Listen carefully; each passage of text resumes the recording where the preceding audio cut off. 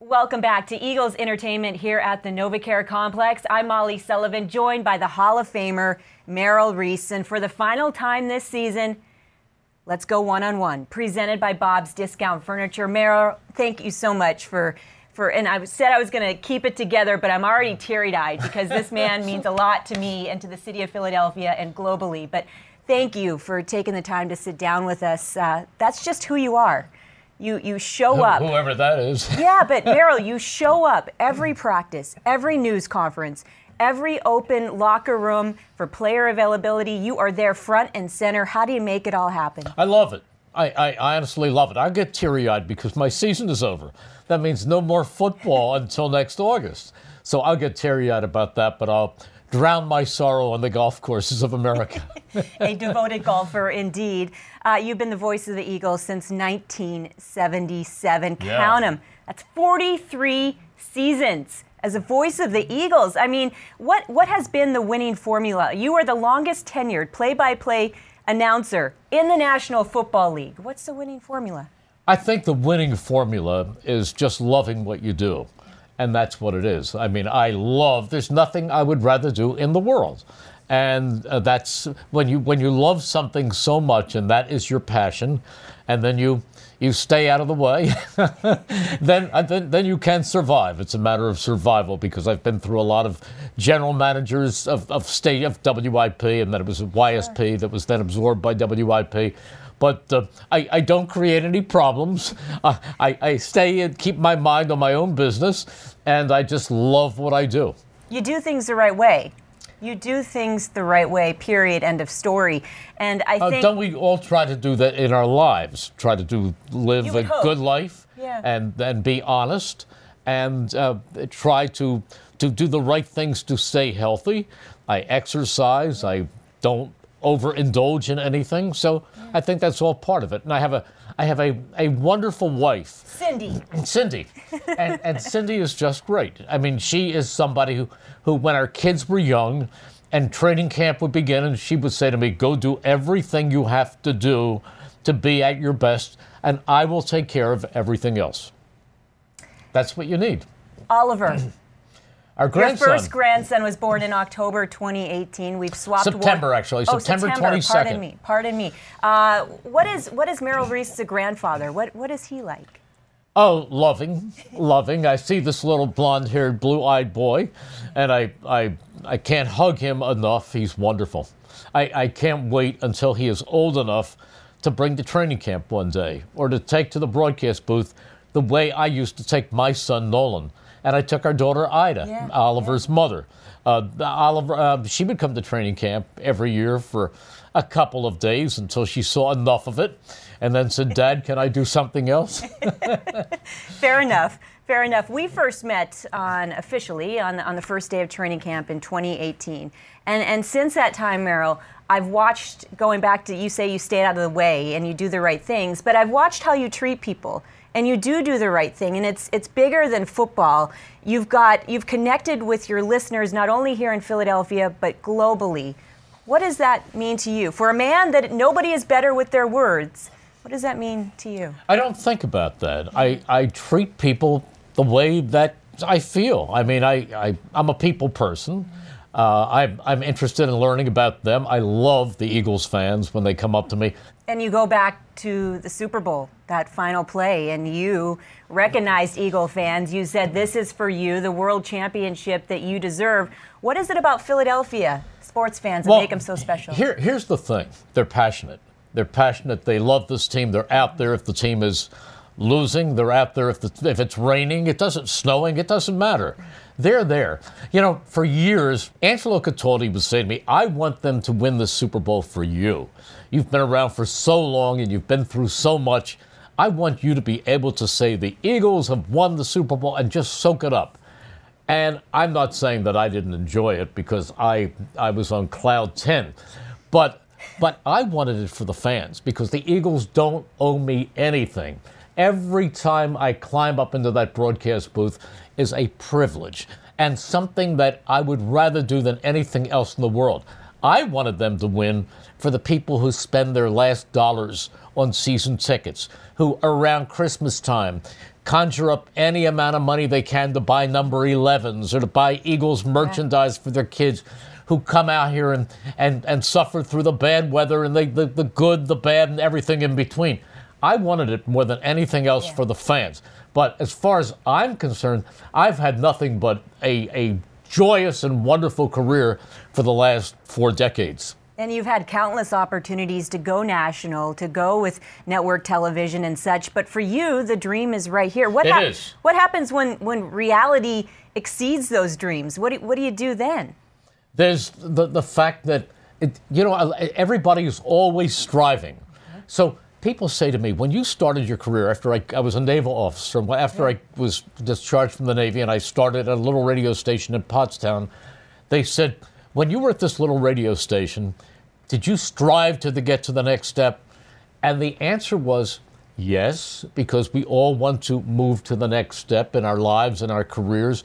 But I didn't sit there every day, and I did everything from morning till night, from music shows to talk shows to news, weather. I did a fire engine parade from a street corner in Collegeville. Of course you did. I did a show where they played organ music, and I read obituaries.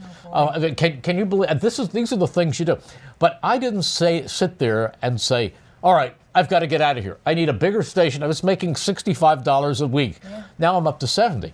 But but I was making $65 a week then, and I never said I've got to take the next step. I was determined to absolutely enjoy every day there. And when the time came, I made my exit and I moved all the way up to Levittown, a station that I am now managing partner of. Sure. And I remember by that time I was up to $90 a week. And I went to Levittown and I auditioned, and they said, we want you here.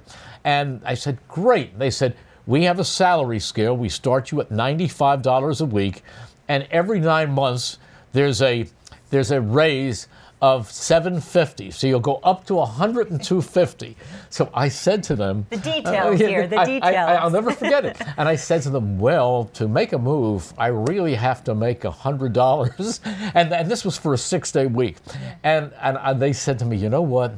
We want you so badly that we will move you up to the second rung on the ladder. We will start you at $102.50. I felt like an NFL player who just tested free agency and struck it rich. I love it, Merrill. When you wake up in the morning, where does your mind go first?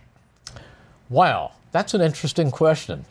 I don't think about that. I wake up in the morning, and if it's a day to get down to the Eagles, I'm excited. I get up during the football season. I have to tape things for KYW, and I get up at 6. And I punch my little phone app and clear my throat and try to figure out what this day is going to bring and organize my thoughts. And thank goodness they can edit, because the words don't always come out in the right order at 6 o'clock in the morning. But that's so you what are I do. human. I focus. Come on, you're human. Oh, absolutely, I am human. There's never been a broadcast in 43 years that didn't have at least 3 stupid things that I wished I hadn't said. So that's all of it. But no, I focus on what I have that day, and I'm generally happy. And if it's a non-football day, I go up to our radio station in Levittown, and I have a sales meeting, and I focus on the day, and I work with the young people up there, which gives me great joy. And then when the moment is right, I head for the golf course. And your best is, what, 76? You're going for Once upon a time, I did shoot a 76. Okay. Yes. There it is. Inside the booth with Merrill and Mike. Merrill Cam, we can't get enough of. Is there a favorite game that you can pinpoint, other than, of course, February 4th, 2018? Is there a game that really comes to mind as, oh, yeah. What is it? Oh, yeah. My favorite? Yeah. Favorite of all time? I mean, it used to be the Herman Edwards fumble, and of course, February 4th, 2018 is my favorite. Of course. But this one occurred on December 19th, 2010. Eagles and the Giants. Eagles were so bad in the first half that I said something like, the score at halftime, the Giants 21, the Eagles are still at the hotel. But then they came back. And Michael Vick Yeah. made a pass, threw a pass to Brent Selleck over the middle, Yeah. and he took it 64 yards for a touchdown. Yep. And I said, And then the Eagles kicked off. David Akers kicked off, onside kick, recovered by Riley Cooper. And they marched and marched and marched again. And then Michael Vick ran here and through there. And then Michael Vick scored on a quarterback draw. And now it's getting close. And you can hear the fans at Giant Stadium settling down. And then the Eagles stop the Giants again. And Vick takes them down. And I can remember this like it was yesterday. He threw a pass just inside the left pylon to Jeremy Maclin. And as they kicked the extra point to score, to tie the game, the Giant crowd was silent. I mean, you could hear a pin drop. And then the Giants moved nowhere. Eagles defense that had been run through and around and missed tackles in the first half, they were airtight. And the Giants punter went back, and as he lined up the punt, I said, there is no way, and Mike Quick said, there is no way that he punts this to Deshaun Jackson. But he did. He punted to Deshaun Jackson, who looked up, and he muffed the ball. And then he picked it up, and the Red Sea parted. Jason Avant threw one of the great blocks of all time downfield, and up the middle went Deshaun Jackson. And when he got to the one, he started dancing to dance. around. I know. And I'm saying, I don't care if he jumps, leaps, Get in spins, the end zone. get into the end zone, and he did. Yeah. And that was the equivalent of the 2 outs, 3-2 pitch, grand slam home run to win the game in the bottom of the ninth. That was the football equivalent of that. That was unlike anything I have ever seen before or since. Well, I'll tell you what NFL Network did their top plays of the decade, and Merrill Reese, your call of that game was let it off. Yeah, let it off, and rightfully so. You've been around a lot of great football minds throughout the years. Is there a conversation that really stood out along your journey? Yeah, Molly, it's funny that you bring that up, because I have been around a lot of great football minds, and many of them are in this current staff. But I go back, as you said, to 1876. And once upon a time, when the great Dick Vermeil was the coach of the Eagles, he had an offensive advisor by the name of Sid Gilman. You can check him out. He's in the Hall of Fame. He was a great coach with the Chargers. I once heard the 49ers, Bill Walsh, who is considered to be the inventor of what's called the West Coast offense, say that it was Sid Gilman who taught him the West Coast offense. But when he was with the Eagles, one night we were at the Crystal City Marriott the night before an Eagles-Redskins game, and I was always pestering him. Sid, tell me about how you use the hash marks. When you go to the passing, when you go to the hurry up, and I'm asking question after question after question. So in this case, I go over to him in the lobby of the hotel the night before the game, and I said, Sid, I have a question. And he said, Merrill, sit down. We sat down. He said, I want to tell you something. He said, the most overrated part of football is play calling. And I said, what? He said, we're going to play the Redskins tomorrow. He said, and as is the case every week, there will be 60,000 offensive coordinators in the stands. He said, I'm going to tell you something. We know what the Redskins are going to do.